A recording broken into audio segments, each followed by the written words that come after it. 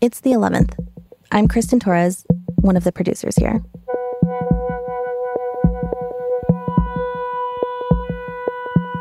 One of the first people we spoke with when starting the 11th was with the writer Sarah Vereen. In March of 2020, she published an essay in the New York Times Magazine about how her wife Marta was falsely and anonymously accused of sexual harassment. Rumors spread, a big investigation ensued. The whole thing became really messy. Ultimately, Marta was cleared. But after Sarah published that essay, her inbox flooded with stories, hundreds of them, from people saying they had been through something similar. This is a series about how she made sense of those stories and her responsibility to them. For this first edition of the 11th, writer Sarah Vereen with The Inbox. A quick warning, this episode contains discussion of sexual violence. Please take care while listening. Last year, I told a story. It was about me and my wife, Marta. I told it before, privately, to friends and family, and it always shocked them. They said it was unlike anything they'd heard before.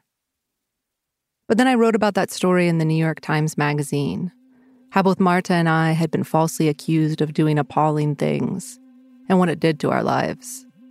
The way it made me doubt myself, but also my wife. And afterwards, my inbox filled with people saying they had a story just like mine. There were professors and teachers and lawyers and priests and just people, so many of them, writing to say that they understood. Hi, Sarah. Hi, Sarah. Hi, Sarah. Dear Sarah. I have never reached out like this. I'm shaking as I write this email to you. This was March of 2020. A new virus was spreading across the country. My kids' school and daycare had closed down. Life had been reduced to a screen. I had no idea what to say to the people in my inbox. So for a while, I mostly said nothing.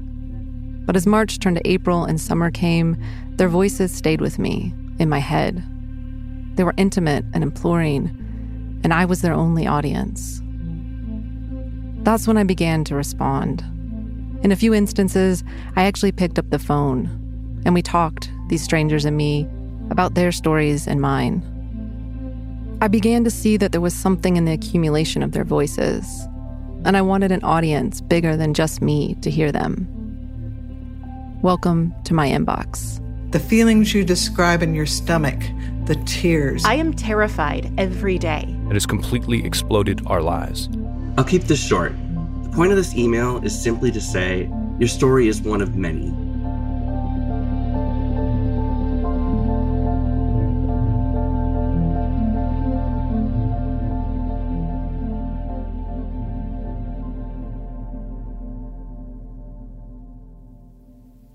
A woman named Emily Van Dyne messaged me on Twitter the day after my story published. Hi, Sarah. Please forgive me for reaching out like this. She was a writer and an academic, like I am, and also a mom. Like you, I had many moments when I doubted my own life, my own actions, my practically fail-safe memory. Your story resonated so much with me, but also gave me hope. I called Emily in October to hear her story in more detail, and we talked for more than an hour and a half. She made me laugh a number of times, but also gasp, and more than once I was close to tears. So a few months after that, Emily and I spoke again for this podcast. She'd had a baby in that interim, and she sat in the rocking chair of a nursery in New Jersey while her baby slept. I stared at her from my office in Arizona. She's got dark brown hair and a deep dimple in one cheek when she laughs, which, as you'll hear, she does a lot. She's super quick-witted, and she loves Sylvia Plath, as do I, though not quite as much. But we had a lot in common, more than just our shared story. As I discovered early in our conversation, we both once thought of ourselves as poets. Trying to publish poems is just like shouting into the void, you know? You're like, here's my 3 poems. And then 18 months later, this journal no one's ever heard of is like, we don't want them. And you're like, oh. I write poetry as well, and I have to say, responses to poems are the meanest. People will be like, we found some worth in these, but we're going to reject them. But it's like, you don't have to be rude. They're poems. One thing I've always loved about poems is how often they rely on constraints. A sonnet has 14 lines with interlocking rhymes. A sestina uses repeating endwords. This podcast is not a poem, I promise. But I've decided to give myself some constraints here. I felt like I needed some parameters. So the first, I'm not going to tell you my story. I've done that already. This podcast won't be about what happened to Marta and me 2 years ago. Instead, it's about the stories that came to me, to us, because I told our story first. And the second, I will only talk to those like Emily who wrote to me. No outside talking heads, no anecdotes to help round out or complicate the narrative. Only their voices and mine. Emily's story starts in 2018, in early February. She was at work at Stockton University, right outside of Atlantic City, where she teaches classes in gender studies and rhetoric. So I was in the writing center grading, and 2 of my students walked in and they said, "We have to talk to you." And they looked really upset. And I said, okay. And we went to a private place, and they proceeded to tell me a really terrible story, which was the preceding Saturday night. One of their floor mates had a visitor from another college, and the floor mate and the visitor had gone to a fraternity party. And when they came back to the dorm, the visitor was impaired to the point that she couldn't really talk or walk. And the student from Stockton was very upset and said that she had lost her at the party, and she went looking for her, and she opened up a bedroom door and she witnessed her being sexually assaulted by one of the young men who was a member of the fraternity and who also goes to Stockton. And she had tried to interfere, and he had removed her from the room and locked the door. So now this is the story that they tell me. And so I'm like, wait a second. So she witnessed, she saw it happen? And they said, yeah. And I said, well, do you know who it is? And they said, we just passed him in the hallway. Can I just ask a question about when the students came to you? What were they hoping for? Like, did they want your advice? What were they asking you for? They wanted consequences of some sort. And they thought that I think that because I'm so loud, people think I can like make things happen. Students especially, I think like she will handle this, which is very flattering and sometimes makes me think like I will handle this, which is certainly how I felt in that moment. Emily went with her students to report the sexual assault. When I imagine the scene, I see her like a mama bear protecting her cubs. The students talked about the fraternity where the alleged rape had happened, Pi Kappa Phi, or Pi Cap for short. They were talking about the party, and the person they were telling the story to went like this, Pi Cap, and like rolled their eyes. And the students were like, yeah. And I'm like, wait, you know about this? And they're like, everyone knows about this. Pi Cap is what's called a rogue fraternity, actually.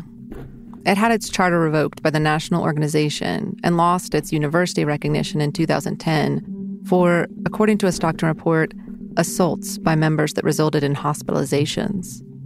But fraternity members still threw parties at a location off campus. In fact, students had started calling it Spike Cap, as in spiked drinks, as in a history of sexual assault allegations. Emily was surprised to learn all of this, but the staff member the students were talking to wasn't. I just assumed an investigation will be opened and like something will occur, and nothing happened. I mean, crickets. Emily learned that her student's friend had tried to get a rape test, but the closest hospital to the university wasn't equipped to take one. And by that point, the woman didn't want to go to another hospital. She also didn't want to file a police report, and even though one of Emily's students reported to the police what she'd seen, nothing came of that either. But in the weeks that followed, Emily started asking around about Pi Cap. She was teaching a gender and sexuality course that semester, and one day she asked her students about the rogue fraternity. It was like the floodgates opened, she said. So many students in the room had a story. For that course, students had to complete an activism project. And after that class discussion, a lot of Emily's students decided to do theirs on sexual assault and rogue fraternities at Stockton. They screened a documentary. They conducted a survey. And they organized a march with the hashtag fuck PICAP. They start, being pretty loud about how dangerous this place is, PICAP. And I'm like kind of starting to quake a little bit internally, but I'm just like putting on a big smile, like, great job, guys. So wait, when you say you're quaking, I know what you mean, but can you say what you mean? Yeah, because like rape is, I don't know if you know this, Sarah, but people don't really like to talk about it. Emily didn't yet have tenure, which is basically job security in academia. And she worried that the administration would blame her for the noise her students were making. But she was proud of them, too. She said that. It was pretty amazing, the stuff that they did. We're at that point in Emily's story, and I remember being at this point, too, when things haven't yet turned that terrible corner. After reading so many stories from my inbox, I've started to intuit this moment. It's that moment before the stranger comes to town, when the protagonist leaves on a journey, before the shit hits the fan. Or in Emily's case, before the lawsuit started. 5 of the lawsuits involve an off-campus fraternity that lost official recognition at Stockton years ago. And it really just seems like there's a climate and culture of systemic sexual assaults at Stockton. The first one was filed in July by a woman who said she was drugged and raped by a PICAP student, and Stockton mishandled the investigation. Soon after that, another student filed suit with more or less the same claim. Then another, and another.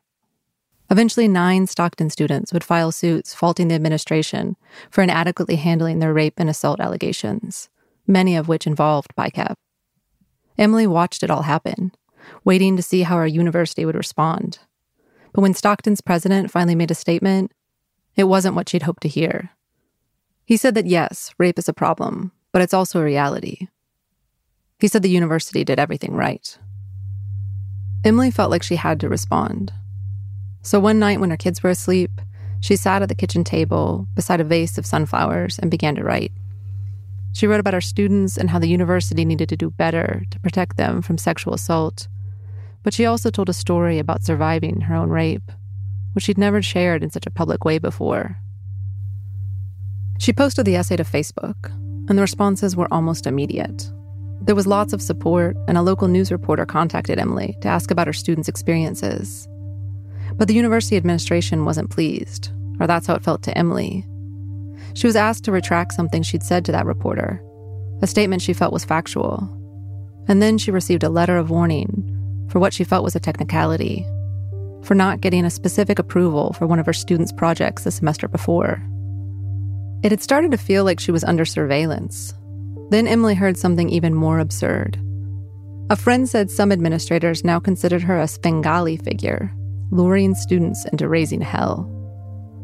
She went over to her parents' house one day that winter break just to say hi. It was snowing. Emily remembers that.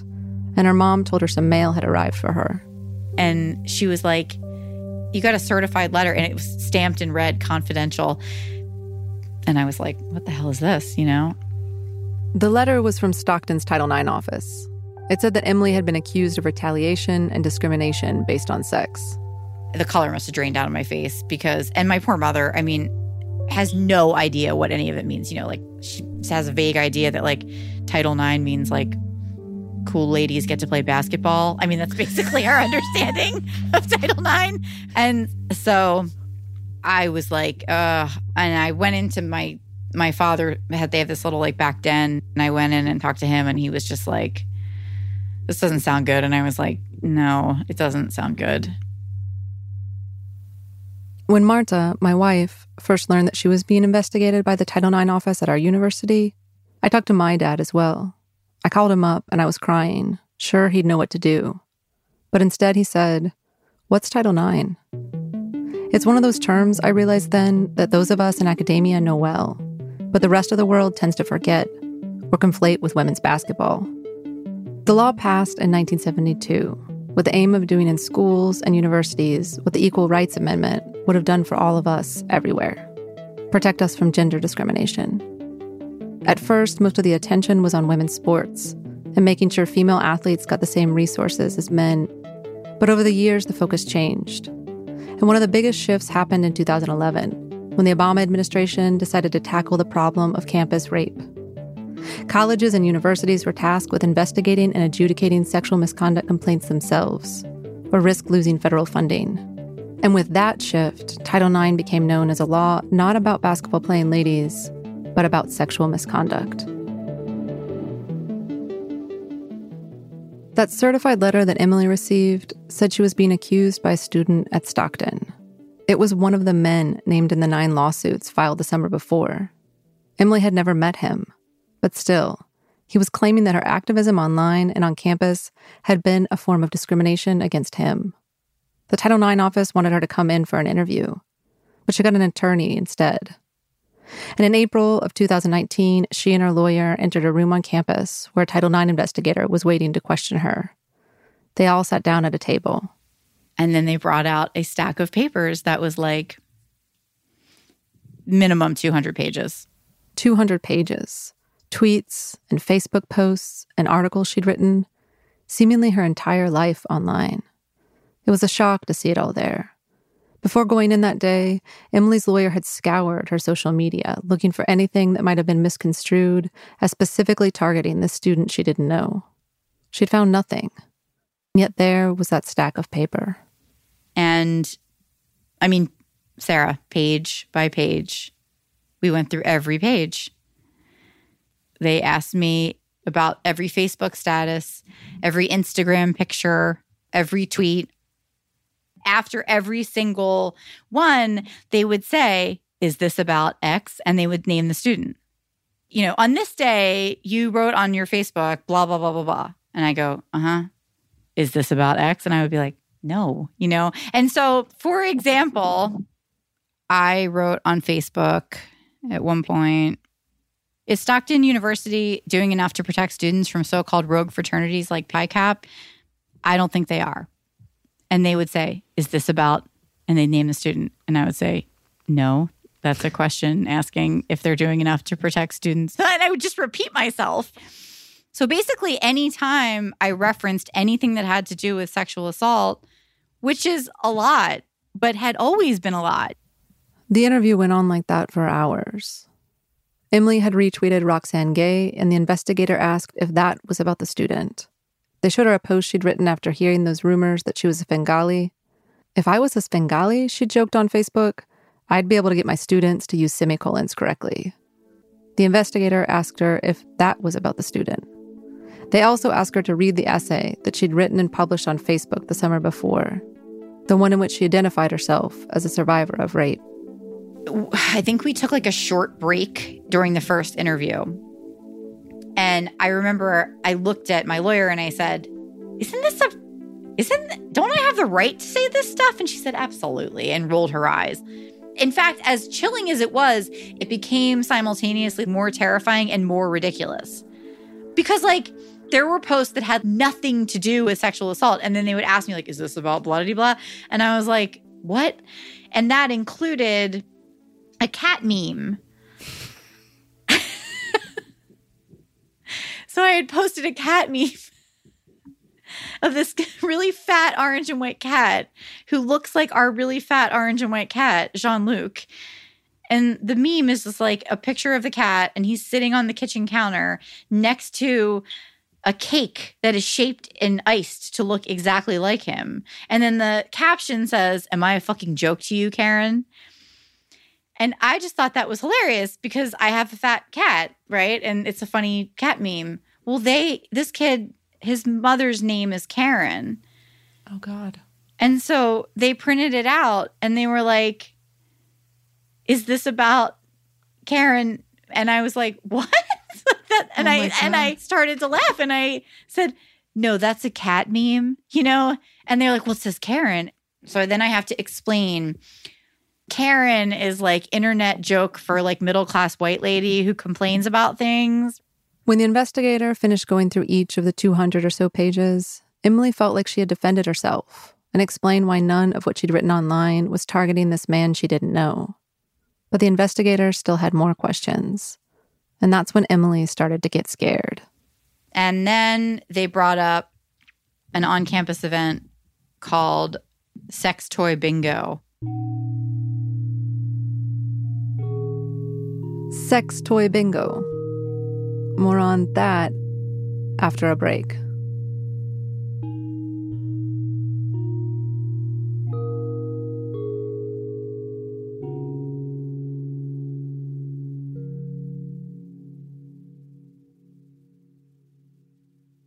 I'm Bobby Finger. And I'm Lindsay Weber. And I want to tell you about a podcast I think you're going to love. Who Weekly is a podcast about everything you need to know about the celebrities you don't. Does celebrity news stress you out? Are there too many people you've literally never heard of? Check out Who Weekly, a podcast hosted by Lindsay Weber and me, Bobby Finger. Each episode goes deep into the biggest Who-lebrity stories of the moment, and if you're still confused, we even have a weekly call-in episode where we'll answer the most burning listener queries. Who Weekly airs twice weekly with brand new episodes on Tuesdays and Fridays. Listen and follow Who Weekly on the Odyssey app or wherever else you get your podcasts.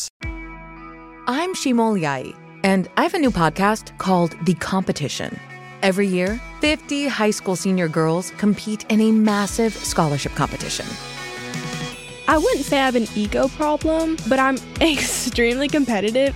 All of the competitors are used to being the best and the brightest, and they're all vying for a huge cash prize. This will probably be the most intense thing you've ever gone through in your life. I remember that feeling because I was one of them. I lost. But now, I'm coming back as a judge and also a kind of teen girl anthropologist. Because if you want to understand what it's like to be a young woman in America today, The Competition's not a bad place to start. Hopefully, no one will die on stage tonight. From Pineapple Street Studios and Wondery, this is The Competition. Follow The Competition on the Wondery app or wherever you get your podcasts. You can listen to The Competition early and ad-free right now by joining Wondery Plus. Welcome back. When we left off, the Title IX investigator had just brought up a campus event called Sex Toy Bingo. And they said, why did you go to Sex Toy Bingo and yell at the young man and tell him he had to leave Sex Toy Bingo? And I said, that never happened. That is a complete fabrication. I knew exactly how Emily felt. You know the accusation is a complete fiction, but it's being treated like fact. And you start thinking, there's no way I can prove that I'm telling the truth. Emily's attorney had been taking notes in her legal pad during the whole interview, not really commenting.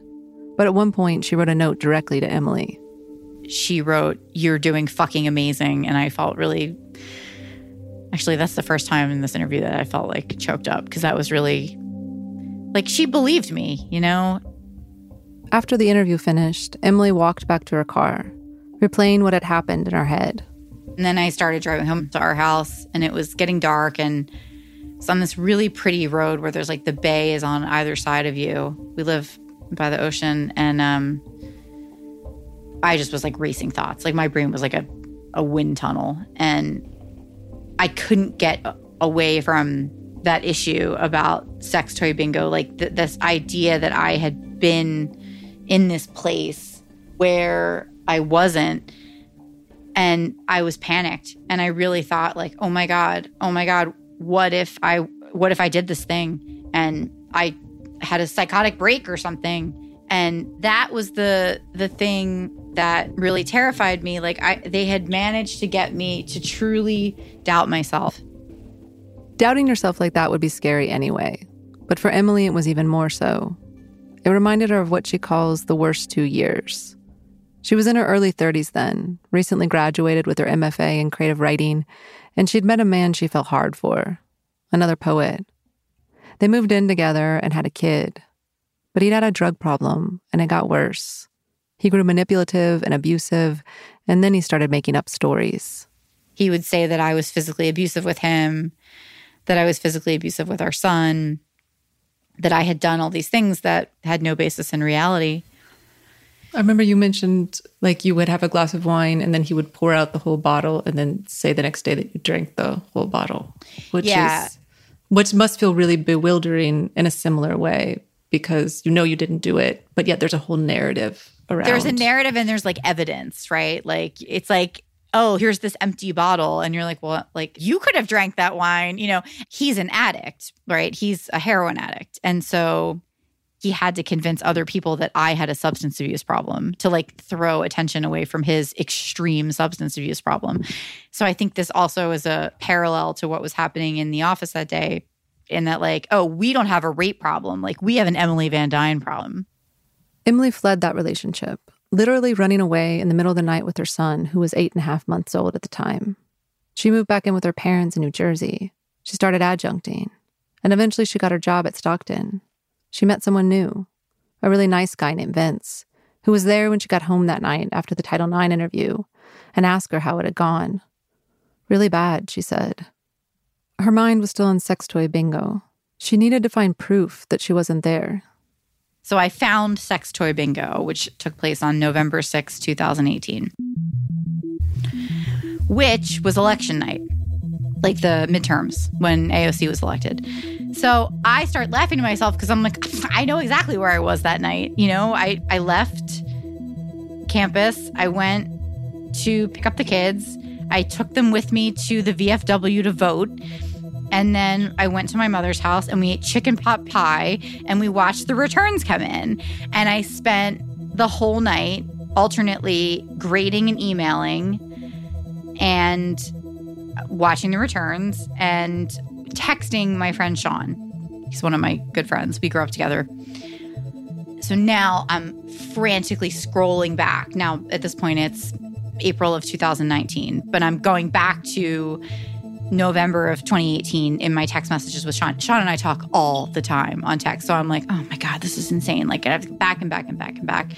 So then I do find messages between Sean and I, but there's nothing saying specifically that I'm home. So now I'm calling AT&T.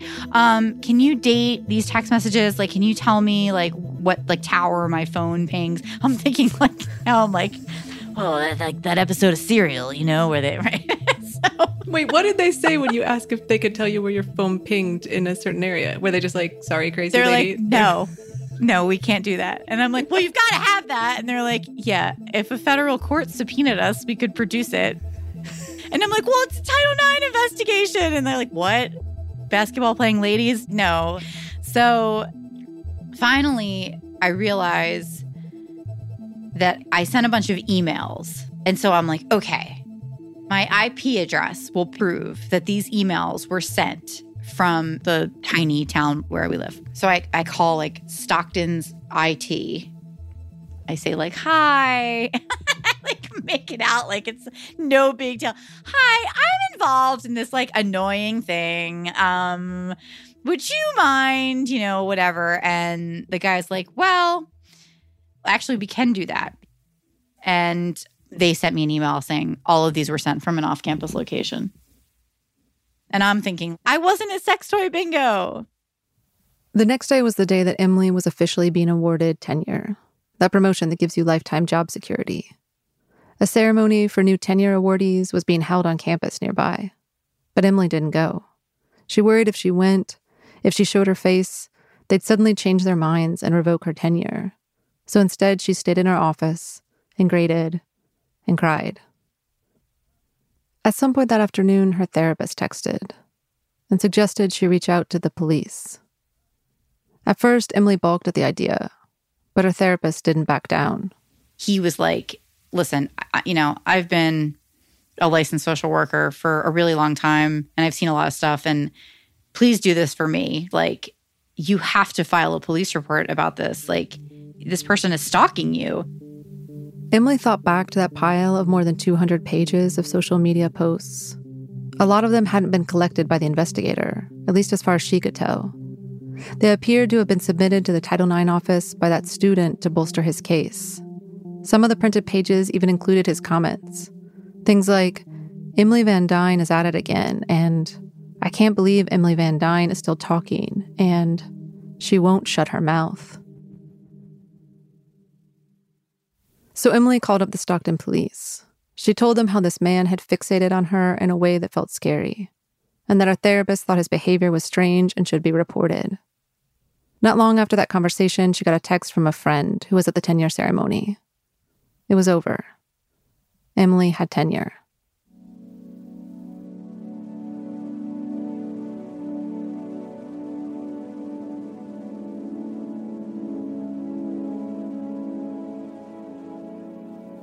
A couple weeks later, Emily and her lawyer met with the Title IX investigator again.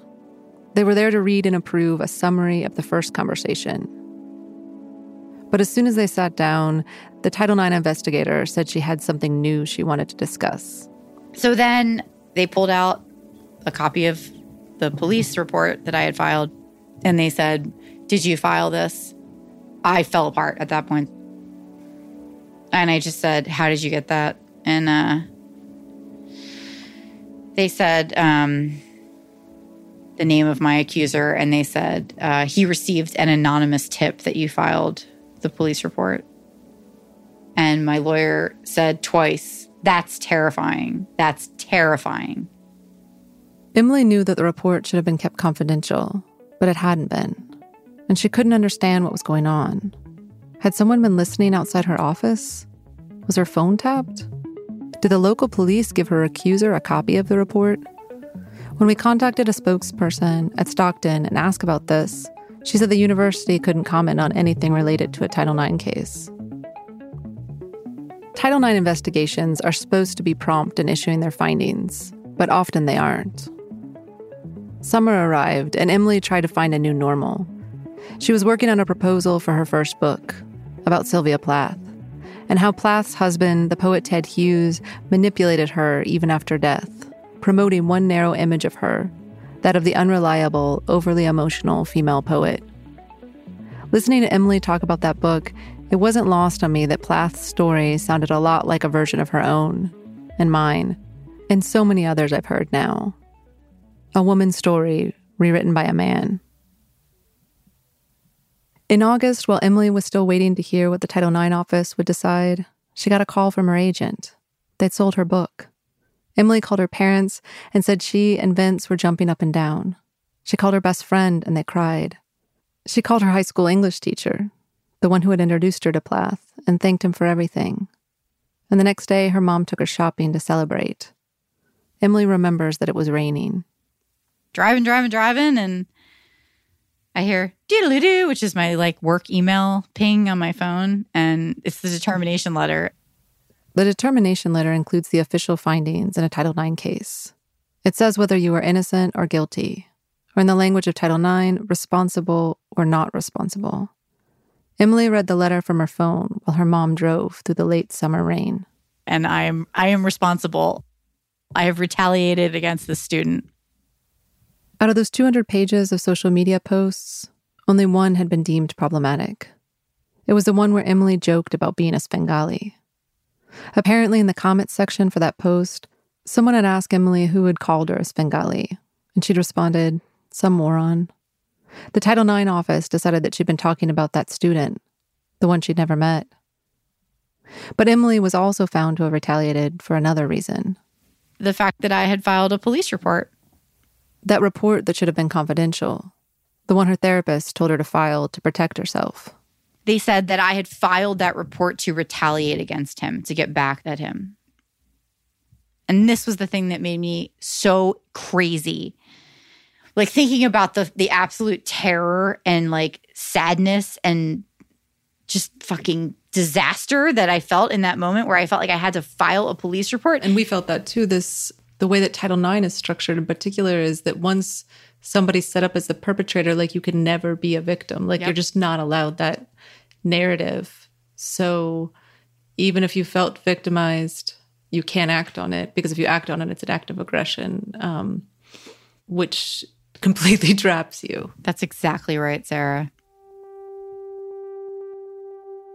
After Emily was found responsible under Title IX, she and her lawyer decided to sue her university for infringement of her First Amendment rights. She's waiting now for that case to be settled.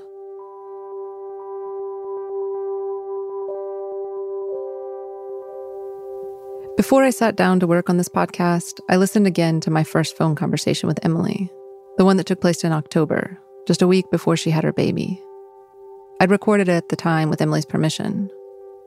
I listened back while walking my dog or going to pick up my kids, and one day I was listening to Emily in the grocery store when I realized that our stories overlapped not just in plot, but also time. I was by the walnuts, facing a display of tulips. Emily said something about her Title IX interview taking place in April of 2019. I was suddenly yanked back to that moment in time. Marta and I had our Title IX interview that month too. I cried alone in my office, just as Emily described crying in hers. And that connection made me sadder than almost anything else I'd heard so far. I could almost see a world in which Emily and I had known to talk to each other. When it might have been more than just her attorney who believed in her. When Marta and I might have had more than just each other to understand what was happening to us. I think we might have been fiercer had we known to talk. I think we might have fought harder. I know that the loneliness would have abated just a bit. I hadn't realized until I look back now, but we were both going through this at the same time because our interviews were in April. And I guess you realized that when you read our piece, but I hadn't put that together. And I was like, I wish we had known each other, because it's the isolation that you feel when you're accused. I mean, when I read your article, I just remember I was sitting on the couch shaking, and I was like, this happened to somebody else. And then I was so hesitant to reach out to you because I was like, I don't want to upset her. But I just felt like she's going to be relieved to know that she's not alone.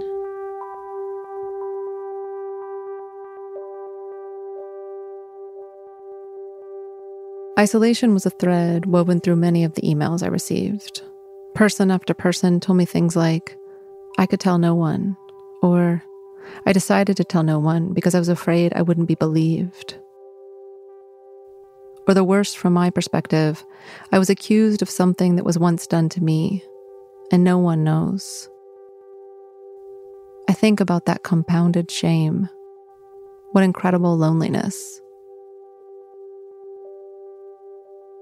Of the almost 200 emails that filled my inbox, many of them were written out of kindness.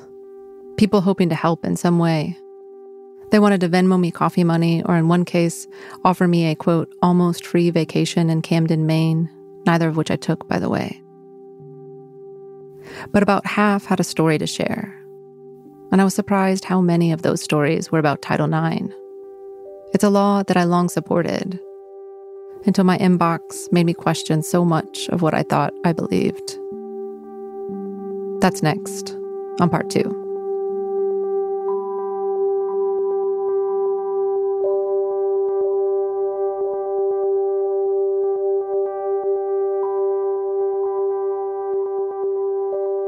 The Inbox is a project of the 11th from Pineapple Street Studios. It's written by Sarah Vereen and produced by Sarah Vereen, Janelle Pfeiffer, and Maria Robin Somerville, with editing by Joel Lovell. The 11th team is Leela Day, Joe Lovell, Eric Mennel, Janelle Pfeiffer, Chloe Prasinos, and me, Kristen Torres. Our executive producers are Max Linsky and Jenna Wise Berman. Our engineers are Raj Majika, Hannes Brown, and Devi Sumner. Fact-checking by Sarah Ivry. Music by Raj Majika, Blank Forms, and Blue Dot Sessions. Sales and marketing by Cadence 13. Artwork by Jonathan Konda. Special thanks to Sofia Stevanovic for her story about the sushi roll and the parrot, which you can find in addition to all 4 parts of the Inbox in your podcast feeds. Thanks for listening.